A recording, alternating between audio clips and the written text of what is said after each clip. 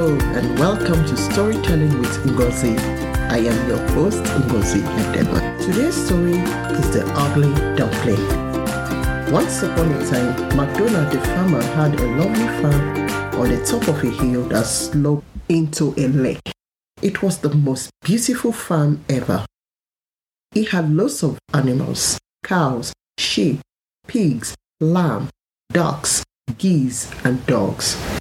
His favorite was Doreen the duck. One day, Doreen the duck laid some eggs. Her eggs later hatched into dumplings. Everyone was happy for Doreen and thought her dumplings were the cutest creatures ever. Every day, Doreen took her dumplings to the nearby lake. At the lake, they hung out with other ducks and dumplings from neighboring farms. The other birds envied Doreen's dumplings as the most adorable dumplings in the world. In time, however, Dodo, one of the dumplings, felt she was the ugliest dumpling in the world.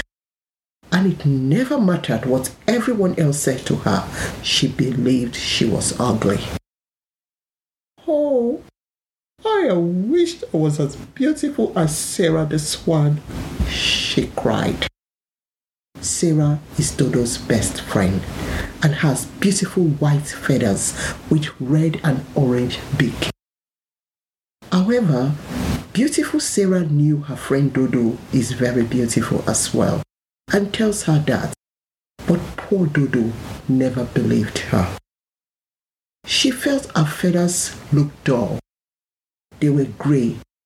Actually, the worst shade of grey, she thought. And she had green and yellow beak.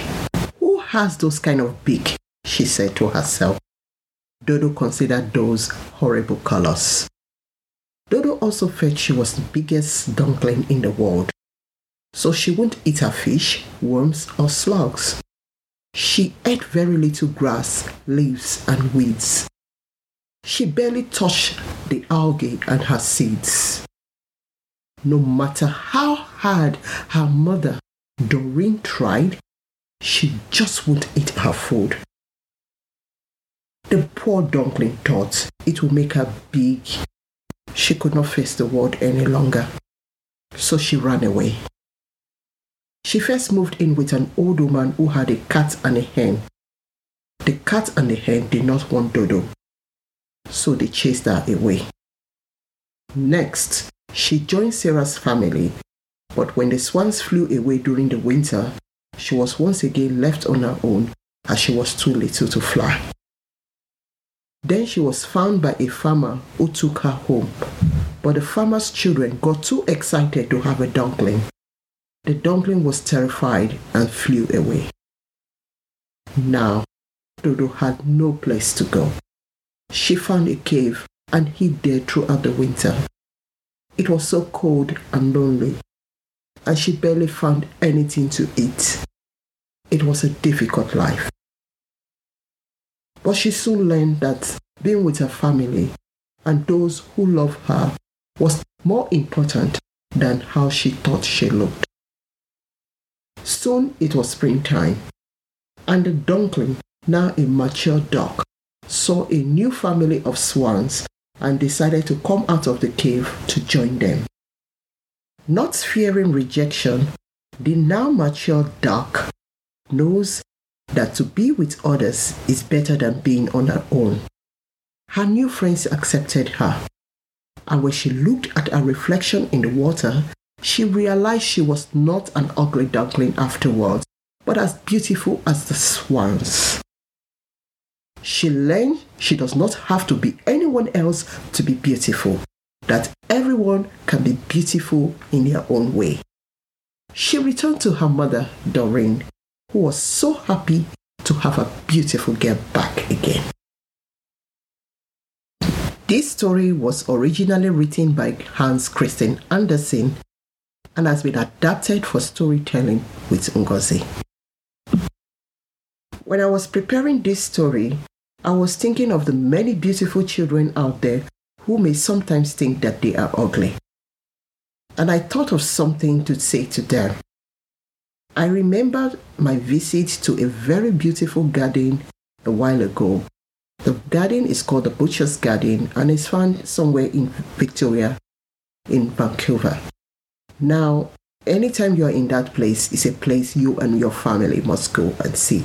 It's one of the most beautiful gardens on earth. Before my visit to the Butcher's Garden, I had never seen so much flowers in my life. I found it difficult to choose which of them I should take a picture of, as I did not have so much space on my phone. They were all so gorgeous. I could not help but wonder while I was preparing this episode, if there was only one flower at the Butcher's Garden, will I or millions of others who visit the Butcher's Garden every year be willing to go there to look at just one beautiful flower? Not likely. In the same way, many times we might look at certain ones and see them as beautiful. It is good for them.